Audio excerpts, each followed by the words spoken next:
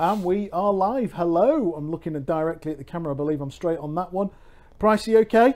Yeah, pretty good actually, thanks. Pretty good. Yeah, good. So hello, welcome to IRC Book Club, I believe, unbelievably, episode 16.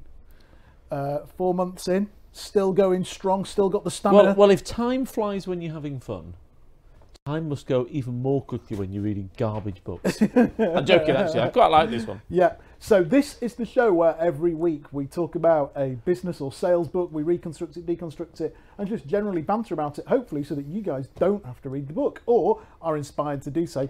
In the case of this one, probably better that you don't bother. No, whoa. Let's just calm down, Jonathan. Yeah, you're still feeling the love. Shall we roll the titles first? Okay. Lauren? Is this me jumping over the bonnet of a car?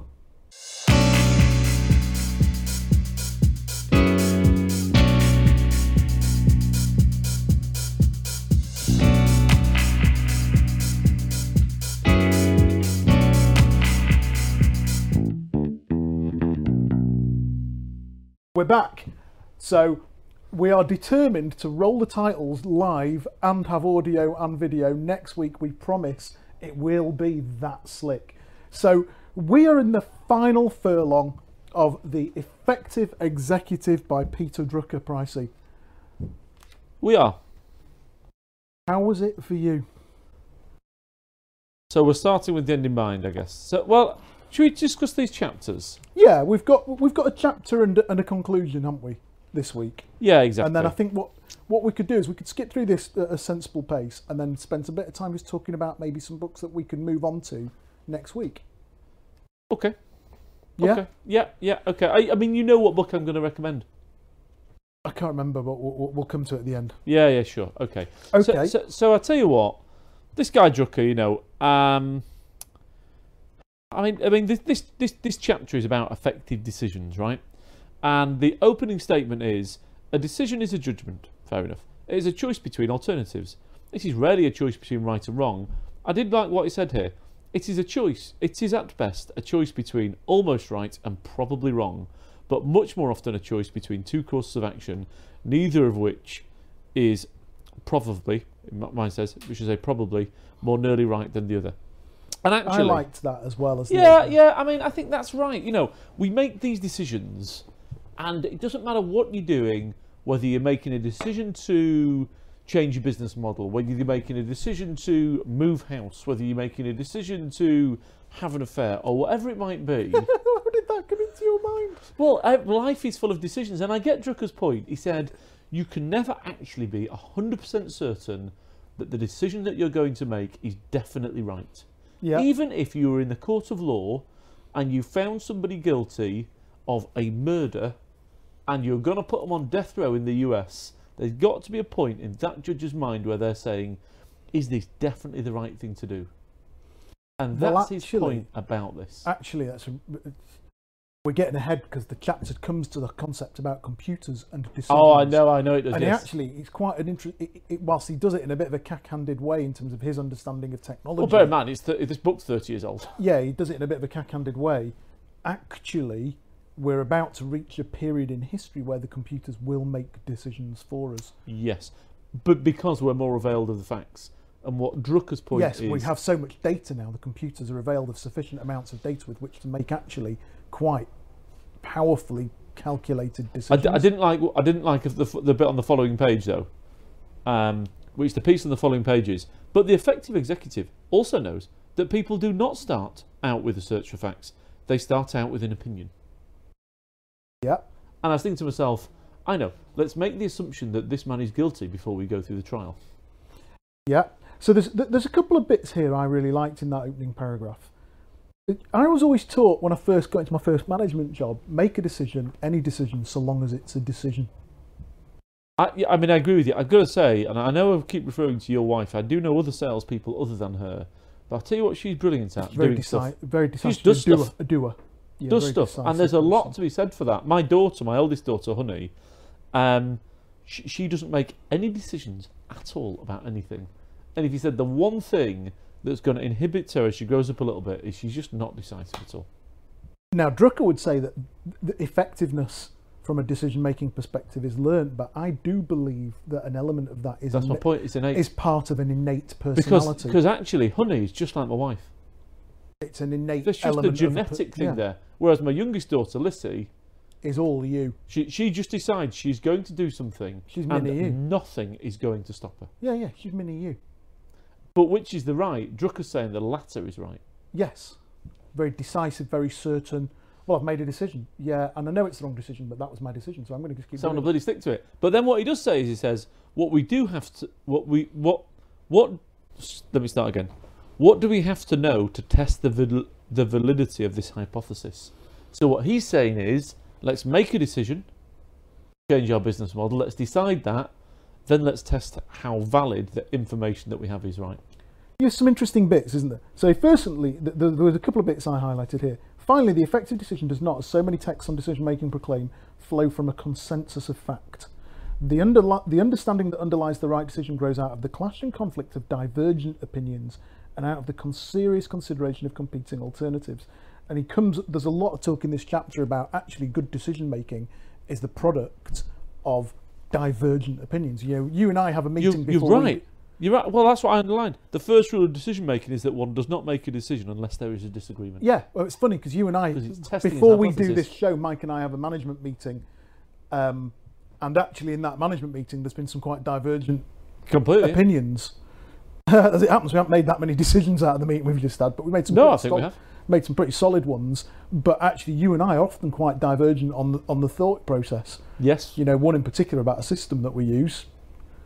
That's a tough one, and that we've both got divergent opinions. But what it does mean is a decision will come. And what Drucker's saying is, he's saying to test the validity of your hypothesis, you need disagreement.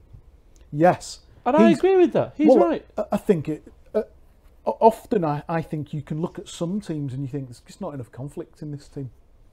Yes, I do agree. There's not enough conflict.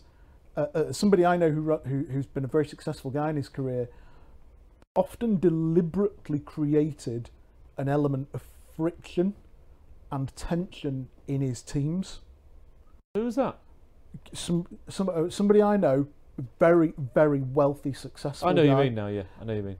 Has often told me that he deliberately designed teams to contain friction and conflict, sometimes at an even sexual level, because he wanted competition and conflict around decision making and thinking.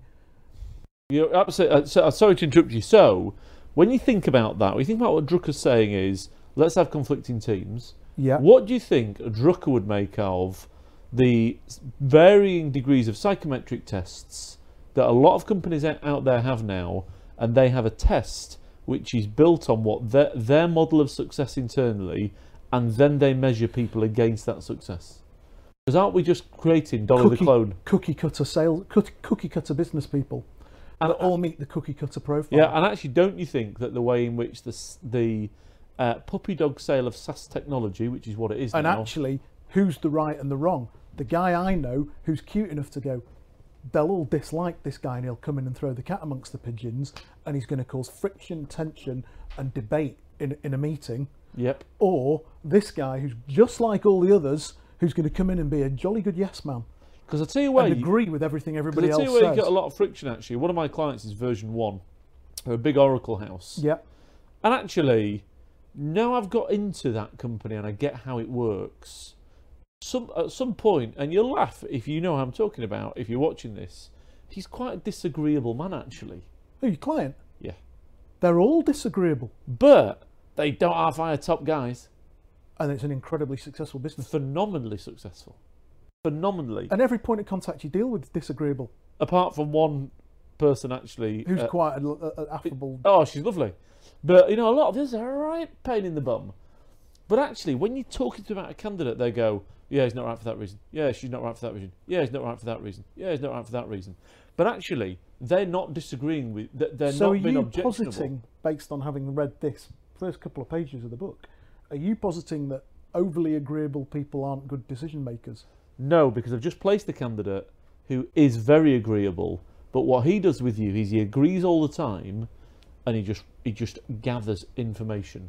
Because if you disagree with somebody, you're then putting them into a combative conversational perspective, and you can't then gather information from them.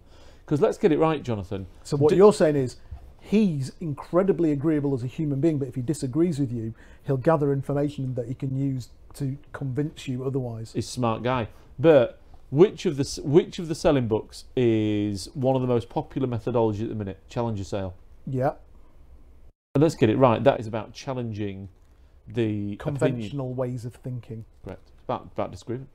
To an extent, yeah. It's about being a slight. They could have called it the slightly disagreeable salesman. Yeah, correct. Or the ruffle the client's feathers and get him thinking about his business salesman. Yeah, correct. Yeah, okay. Because actually you get me into conversation. So and that's my problem with this book all the way through, as I've said, is God, it's like treading. I mean, I've gone 3 pages here without writing anything. I think I might have fallen asleep for a bit. But then when you wake up again, you think, yeah, he's got a very fair point. You know, we have a bit more history in it, obviously. Yeah. I mean, it's interesting. He writes this bit. No one can fail to see that we start out with untested hypotheses. In decision making, as in science, is the only starting point. We know what to do with hypotheses. One does not argue with them. One tests them. You know, even Laura and I were talking about YouTube thumbnails the other day, and I said I don't like that thumbnail, and we got debating it. And I said, look, the only way we'll know whether one is better than the other is to test and measure it. So we'll have thumbnail A and thumbnail B. So if you think about it, what he's saying is stuff that's now become a conventional part of business culture. Yes. Testing and measuring. A/B testing is an archetypal example of what he's saying here. And A/B testing now I is thought just you didn't like this book, Jonathan. I'll come to that. A/B testing is a very common part of everybody's business vernacular. To A/B test a thumbnail, to A/B test, I don't know, the fact what we're doing now. You know, theoretically, is book club working for us? Is it? I don't know. You could have 2 formats of book club, run one week, run one the other, and see what the research is like. Then you can make your decision, and that's what he's saying is test your hypothesis. Well, let's get it right. My picture of our office with the Ryder Cup up get more like than book club. Yeah, to an extent, yeah. Mad. Okay, and then he talks about criteria of relevance, doesn't he? And then to what be fair, page are you on here? I'm on now page 136, and then to I'm be a lot fair, further on than that, actually. I actually wrote next on the page 137 OMG, and I think what I meant by that was I didn't write anything on those pages. I must not have that read was them. right. He makes the world's most sexist Sorry, I didn't comment. switch my phone on silent. Schoolboy error. Lauren, would you mind switching my phone on silent? It's got a switch on the side of it. Thanks. I actually wrote that he's made the world's most sexist comment here. What's that? I He's believe quite sexist, though. he's the late Peter Drucker, so I don't want to get too harsh about him. In case the Drucker family, I'm going to read the paragraph because it is epically sexist. The great majority. Oh no, he's got a good ages bit in a bit. Yeah. The great majority of all accidents occur in 1 or 2 places in the plant. The great bulk of absenteeism is in one department. Even illness resulting in absence from work, we now know, is not distributed as an average, but is concentrated in a very small part of the workforce. Young, unmarried women. The personnel actions to which dependence on the averages will lead, for instance, the typical plant-wide safety campaign will not produce the desired results. May indeed think. I just wrote OMG next to that. Yeah. I mean, it's funny, isn't it? Yeah, terrible. Finding the appropriate measurement is thus not a mathematical exercise, it's a risk-taking judgment. I found this chapter really hard. Yeah, I mean, I'm on page 143. I mean, I've skipped through a lot of it. Yeah. But a lot of it's good, though. Yeah. He keeps going back onto the dissension and disagreement thing, which we've talked about, haven't we? Decisions of the effect of the kind the effect that the executive has to make are not well made by acclamation. They're made well only if based on the clash of conflicting views, the dialogue between different points of view. It's the same old bit. And then he goes to the 3 main reasons for the importance of disagreement, doesn't he? What page are you on? 140. 1, it's a safeguard against the decision maker becoming the prisoner of the organisation. I thought that was a very useful point. Yes, I mean, I underlined it. And we've talked about that, the cookie cutter clone. He calls it the prisoner of the organisation. Yes, yeah, exactly. And I think he's bang right. You know, everybody's a special pleader, trying often in good faith to obtain the decision he favours. Almost becoming part of the... I don't know if you ever read a book called The Filter Bubble, which was a... No. Well, we're all part of the filter bubble, aren't we? So you're a I quite like The Filter Bubble. The filter bubble's great until you come out of the filter bubble and realise that there's stuff outside the filter bubble that was actually really good and that you've been stuck in the filter bubble. So I quite like being in it. yeah, so you're in your Spotify filter bubble, aren't you? Yes. And you're in your Amazon Instant Video filter bubble, and we're all in our Netflix filter bubble. So if you liked shows like Stranger Things, you get more shows like Stranger Things. If you like listening to Otis Redding, you get more Otis Redding, etc., etc., etc. What he's saying is, organisationally, organisations have a filter bubble from a decision-making perspective, and that without disagreement, the organisation ends up in its own filter bubble, what he calls the prisoner of the organisation. I get it. The next point he makes is right. Secondly, disagreement alone can provide alternatives to a decision.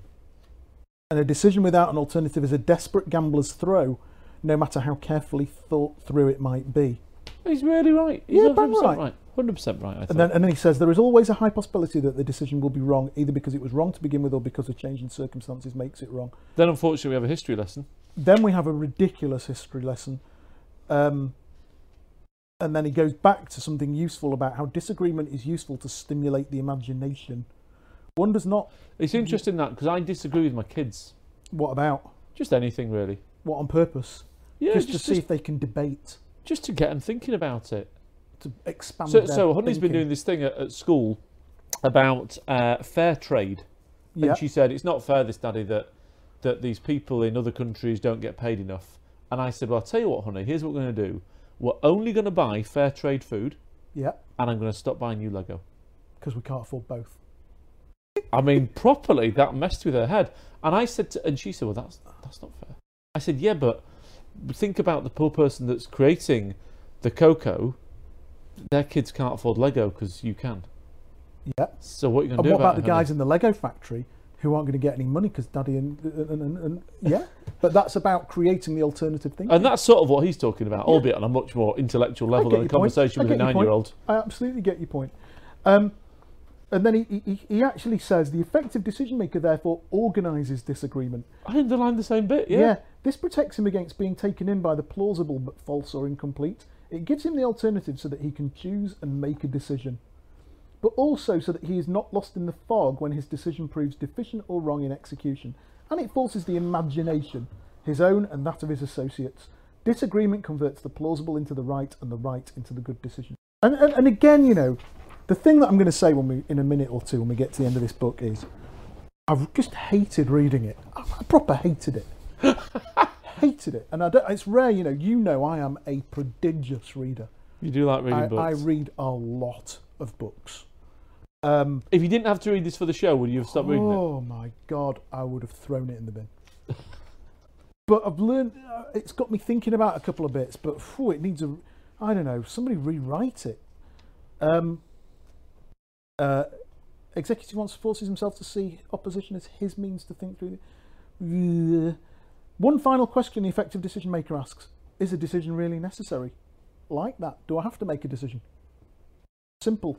What I've not enjoyed is he could have been more prescriptive and more advisory. Yeah, I mean, a lot of the modern books give you a plan. Yeah. He doesn't give you a plan. He's just giving you theory at the nth theory degree. Yeah, I mean, this book is like listening to a jazz album. No, that's unfair on jazz. And but as you know, I'm a big jazz fan, so. And then, you know, every decision is like surgery. It's an intervention onto a system and therefore carries the risk of shock. Yeah, absolutely Good point. Right. And that as a concept. Then he talks about decisions around costs, and he gives this really good example about the financial controller who cuts and cuts and cuts. No. What page are you on? 146. Right, I'd like to read out the bit that I underlined. Go ahead. But then he will discredit himself and the whole effort by making a big fuss about the unnecessary employment of 2 or 3 old employees in an otherwise efficient and well-run plant. And he will dismiss as immoral the argument of eliminating these few semi-pensioners. He's harsh, this guy, isn't he? He's harsh and he's a bit wrong. So basically, to put that into context, he's saying, I think this is saying a good executive will look at the really old people and think, well, they're rubbish, let's get rid of them. I think this is a man who would have found it acceptable to pat a female colleague's backside. I think in those days that was how it went. Do you reckon? He's not far off Operation U-Tree, is he, the lad? But I can't think what I was going to say about that. I just underlined it because it was Yeah, funny. there's a couple of real wrongisms throughout the book, isn't there? And then he goes, similarly, the effective decision maker either acts or he doesn't act. He does not take half action. Yeah, and I'll tell you where it does get useful is he talks about how actually a lot of decisions aren't easy decisions, and how you wanted to be an executive, did you? Well, bad luck. Sometimes decision making is shit, and some of it has an impact and hurts, and it hurts people and it hurts the business and or others. And he says here, it suddenly sometimes becomes quite obvious the decision is not going to be pleasant, it is not going to be popular, it is not going to be easy. It becomes clear that a decision requires courage as much as it requires judgment. There is no inherent reason why medicines should taste so horribly, but effective ones usually do. Similarly, there is no inherent reason why decisions should be distasteful, but most effective ones are. And he talks about how one thing an effective executive does not do at that point, he doesn't give in to the cry of, maybe let's make another study and think about it again. And he's making a point, which is, if you're going to make some decisions, or you want to be in a decision-making place, then some of it is going to be tough, and you have to make tough decisions. And we all know, and we've both seen situations in which people haven't made tough decisions, or are frightened to make tough decisions. Yes, 100%. And tough calls. But the extending the medicine analogy, the people end up dying anyway, so they should have made the decision. Well, we've done it ourselves, haven't we? Everybody does it. Where actually, maybe this month, maybe this month he'll turn it round. And they've stayed there thinking, maybe this month I'll turn it round. But actually, the best thing to have done would have been to go out and shoot the horse. Yes. In many situations. And then he gets on to decision making on the computer. Oh. I mean, I do feel for him. Because he wrote this in a completely different time. It's laughable, frame. But there is a really interesting comment here, which I was talking to my brother-in-law, Jeremy, who is actually a world authority on blockchain and AI and smart contracts. He's incredibly knowledgeable. He spoke to the House of Lords on the subject. He was interviewed on Radio 4. We could maybe get him on the show maybe at some point. And he was talking to me the other day over dinner about how the law will progress and how court cases will get decided via smart contracts, and lots of stuff that goes to court now will cease to go to court because actually the AIs will make the decisions. So what they will do is, because we've now got so much data, for example, I shunt into you, you get whiplash, you come after me on the claim, and it goes to court in inverted commas. What will happen is there'll be a smart contract written up, the system will go, so Judge Lauren has normally awards an average payout of $5,000 on a whiplash claim and normally awards at 65%. And the computer will go, it'll take into the weather and all the rest of it. It'll just take into the whole thing into account algorithmically and go bang. The computer will find for pricey and pay out at £3,800 based on the average waiting, how long the doctor said you're going to be poorly, bang, bang, bang, Which bang. Peter Drucker, when he wrote this book, there was no way he could have seen that. But he was basically saying that the computers are going to start making more and more decisions. But we're madly now, we're at a point where let's get it right, Mike. We're at a point now where computers buy and sell shares. Yes, it's incredible. My mate sets odds for William Hill. He's an odds setter, and he said if you get your odds just marginally off, and the computers can bet one way with Ladbrokes and one way with William Hill and still make money, he said you'll just take £1 million bang like that without you realising it. What, as a hit? He said the computers lump on you. What if you've got the prices wrong? You've got the prices slightly wrong. Wow. Because you think if you can bet two ways, so one way to lose, because there'll be somebody running an AI on betting, won't there? Haven't there loads of people doing that? Auto betting. So it's just absolute madness. He said that's why so many of the odds are all so similar, so you can't bet both ways. He said you just get across nailed. the different bookies. Yeah. Yeah, whereas in the old days, you could go online, or you could ring up the different bookies, and you could get incredible variations in prices. Exactly. But I've got to say, I got very bored of that bit and skipped straight to I just found the whole thing... I went to the conclusion. I was very glad there was a conclusion. A good wrap-up. I was very glad of the wrap-up, and I highlighted actually a couple of bits. I think the bits that I highlighted were, the book rests on two premises. The executive's job is to be effective. Great point. How many people actually... I wonder what would happen if in every induction sorry, they're not called inductions, they're called onboardings. In every onboarding that took place next week across the United Kingdom of every senior level or even lower level knowledge working role, Yeah. the opening line of every onboarding was, I just wanted to let you know, your job is to be effective. That's your job. Yes, and if they would then say, we're going to measure your time and see whether you're being Your effective. job is to be effective. And then he next says, the next premise is effectiveness can be learned. Yeah, I underline that. Absolutely, yeah. And you can get better at being effective. You can get better at managing your time. You can get better at making decisions. But I debate this. And I think your point is really, really valid, Pricey, about your kids. You've got two kids with incredibly divergent personalities. Completely different. They're Same house. same house, same parents, but two very different personalities. And I can't see my eldest, Honey, becoming as quick to make and stick by decisions as my youngest, irrespective of whether you trained If we each in the opposite direction. Fast forwarded 20 years, You could, put them you both could train each in their you could train careers. each of them in the opposite direction. They still won't meet in the middle. Yes, how effective a decision maker would they be? Well, not effective, but how happy they are to make a decision. And I still maintain, as I do with a lot of the books we read, that I think a lot of people's die is cast. Particularly, I think once you get past about 30 developmentally, that you can only create an X% in any given direction behavioural shift with learning and development. You can learn stuff. You can always learn new stuff You and can learn new information. You can learn new stuff and new skills, but I think the effectiveness is a behavioural trait. Yeah, it's the fabric of the person. Yeah.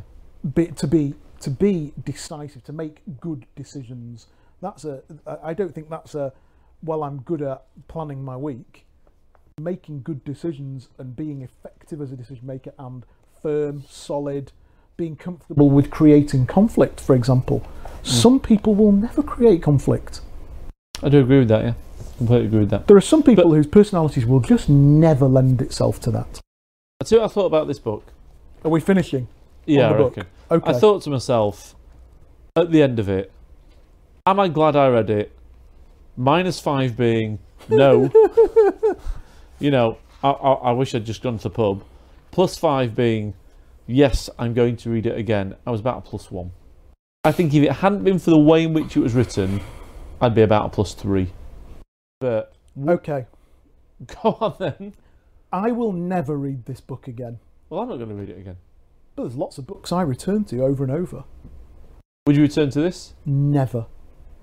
Never, ever. I will never return to See, this I book. think that's a foolish thing to say because a lot of the the only- people that read this the only book are reason I'm- very, very successful. Correct. And if I ever get invited on the Tim Ferriss show, I, along with all the other big hitting Silicon Valley types, will be able to say, yeah, effective executive. It was a real game changer for me. But it hasn't been a game changer for me. I am no more effective at the end of this book than I was at the start. There's some interesting stuff in it. What I did get out of it was in the early chapters, I have been recording my time for the last few weeks. And actually this week I let that discipline slip and I've had a shit week. That's bang right. I did get that out of it. And I'll be back on recording my time next week because the sheer act of recording your time is a consistent reminder to be effective. Brilliant. Fair comment. And so that's what I got out of it. So thank you, Peter. I did get something out of it, but I don't think I'll ever return to the book. Okay, so in terms of next books then. All right. What do you reckon? So I'll tell you what's going through my mind is I like the concept of understanding how technology is changing our world. So you want to do one on Rise of the Robots. Rise of the Robots, It's on my Fourth bookshelf. Industrial I've Revolution. read Fourth Industrial Revolution. I thought that was absolutely phenomenal. I read one by Kevin Kelly that was amazing about the future. Well, I don't know if you can know. Kevin Kelly was the chief. Two things that Kevin Kelly is incredibly famous for. Kevin Kelly wrote the original article called 1000 True Fans, which is one of the most influential pieces of content ever written on the internet, ever. Which basically talked about concepts like the long tail, 1000 True Fans. He changed the world, Kevin Kelly, with that article. It was earth-shatteringly powerful. Never heard of And it. a lot of people's careers came out of the concept of 1,000 True Fans. What we're doing right now is 1,000 True Fans stuff. He invented this. But he also wrote a book called The Inevitable, I think it was called, which is a bit like all those others, but he was the editor-in-chief of Wired magazine, and he came at it from this is where the world will be. Okay. And he's a very good futurologist, so maybe it could be that one. There's my two penneth on a scientific technological future, because I think and I like your context here. I think the context is the people we deal with. Everybody wants to go and sell the latest shit hot thing, don't they? They do, but also I think we need to think about, I think people talk about stuff very often about Internet of Things and all the rest of it. They don't really know what it is. No idea. Yeah, I want to go and sell artificial intelligence. I know if we did a poll of 100 salespeople and I said did to an them, artificial intelligence and quiz. said to them, tell me what machine learning is. They go, yeah, machine learning. But I would say, I reckon if we took 100 salesmen out of our database, I reckon 10 of them could effectively explain to you what machine learning really is. Well, how Or about this? AI, or blockchain. Well, how about this, Jonathan? Once we are offline, the next thing we will do is pick it, and we will announce it on Monday. And we will post it out on LinkedIn, Hootsuite, Twitter, all the other social media, Snapstagram, Hipster Chat, all that shit. Okay. Okay, right. What's your plan for the weekend? The plan for the weekend is to catch up with the Ryder Cup, actually. So we've missed a bit of it this afternoon because we've had to do some work. Well, we've had to use the computer that we were streaming the Ryder Cup on to. So I've not seen much of it this afternoon. So a bit of Ryder Cup stuff, I would think, is about me. But then I've got a lot of busy weekends, so I'm going to take it quite easily. I'm not interested in yours. Okay. Have a great weekend, everybody. Thank you. Bye-bye.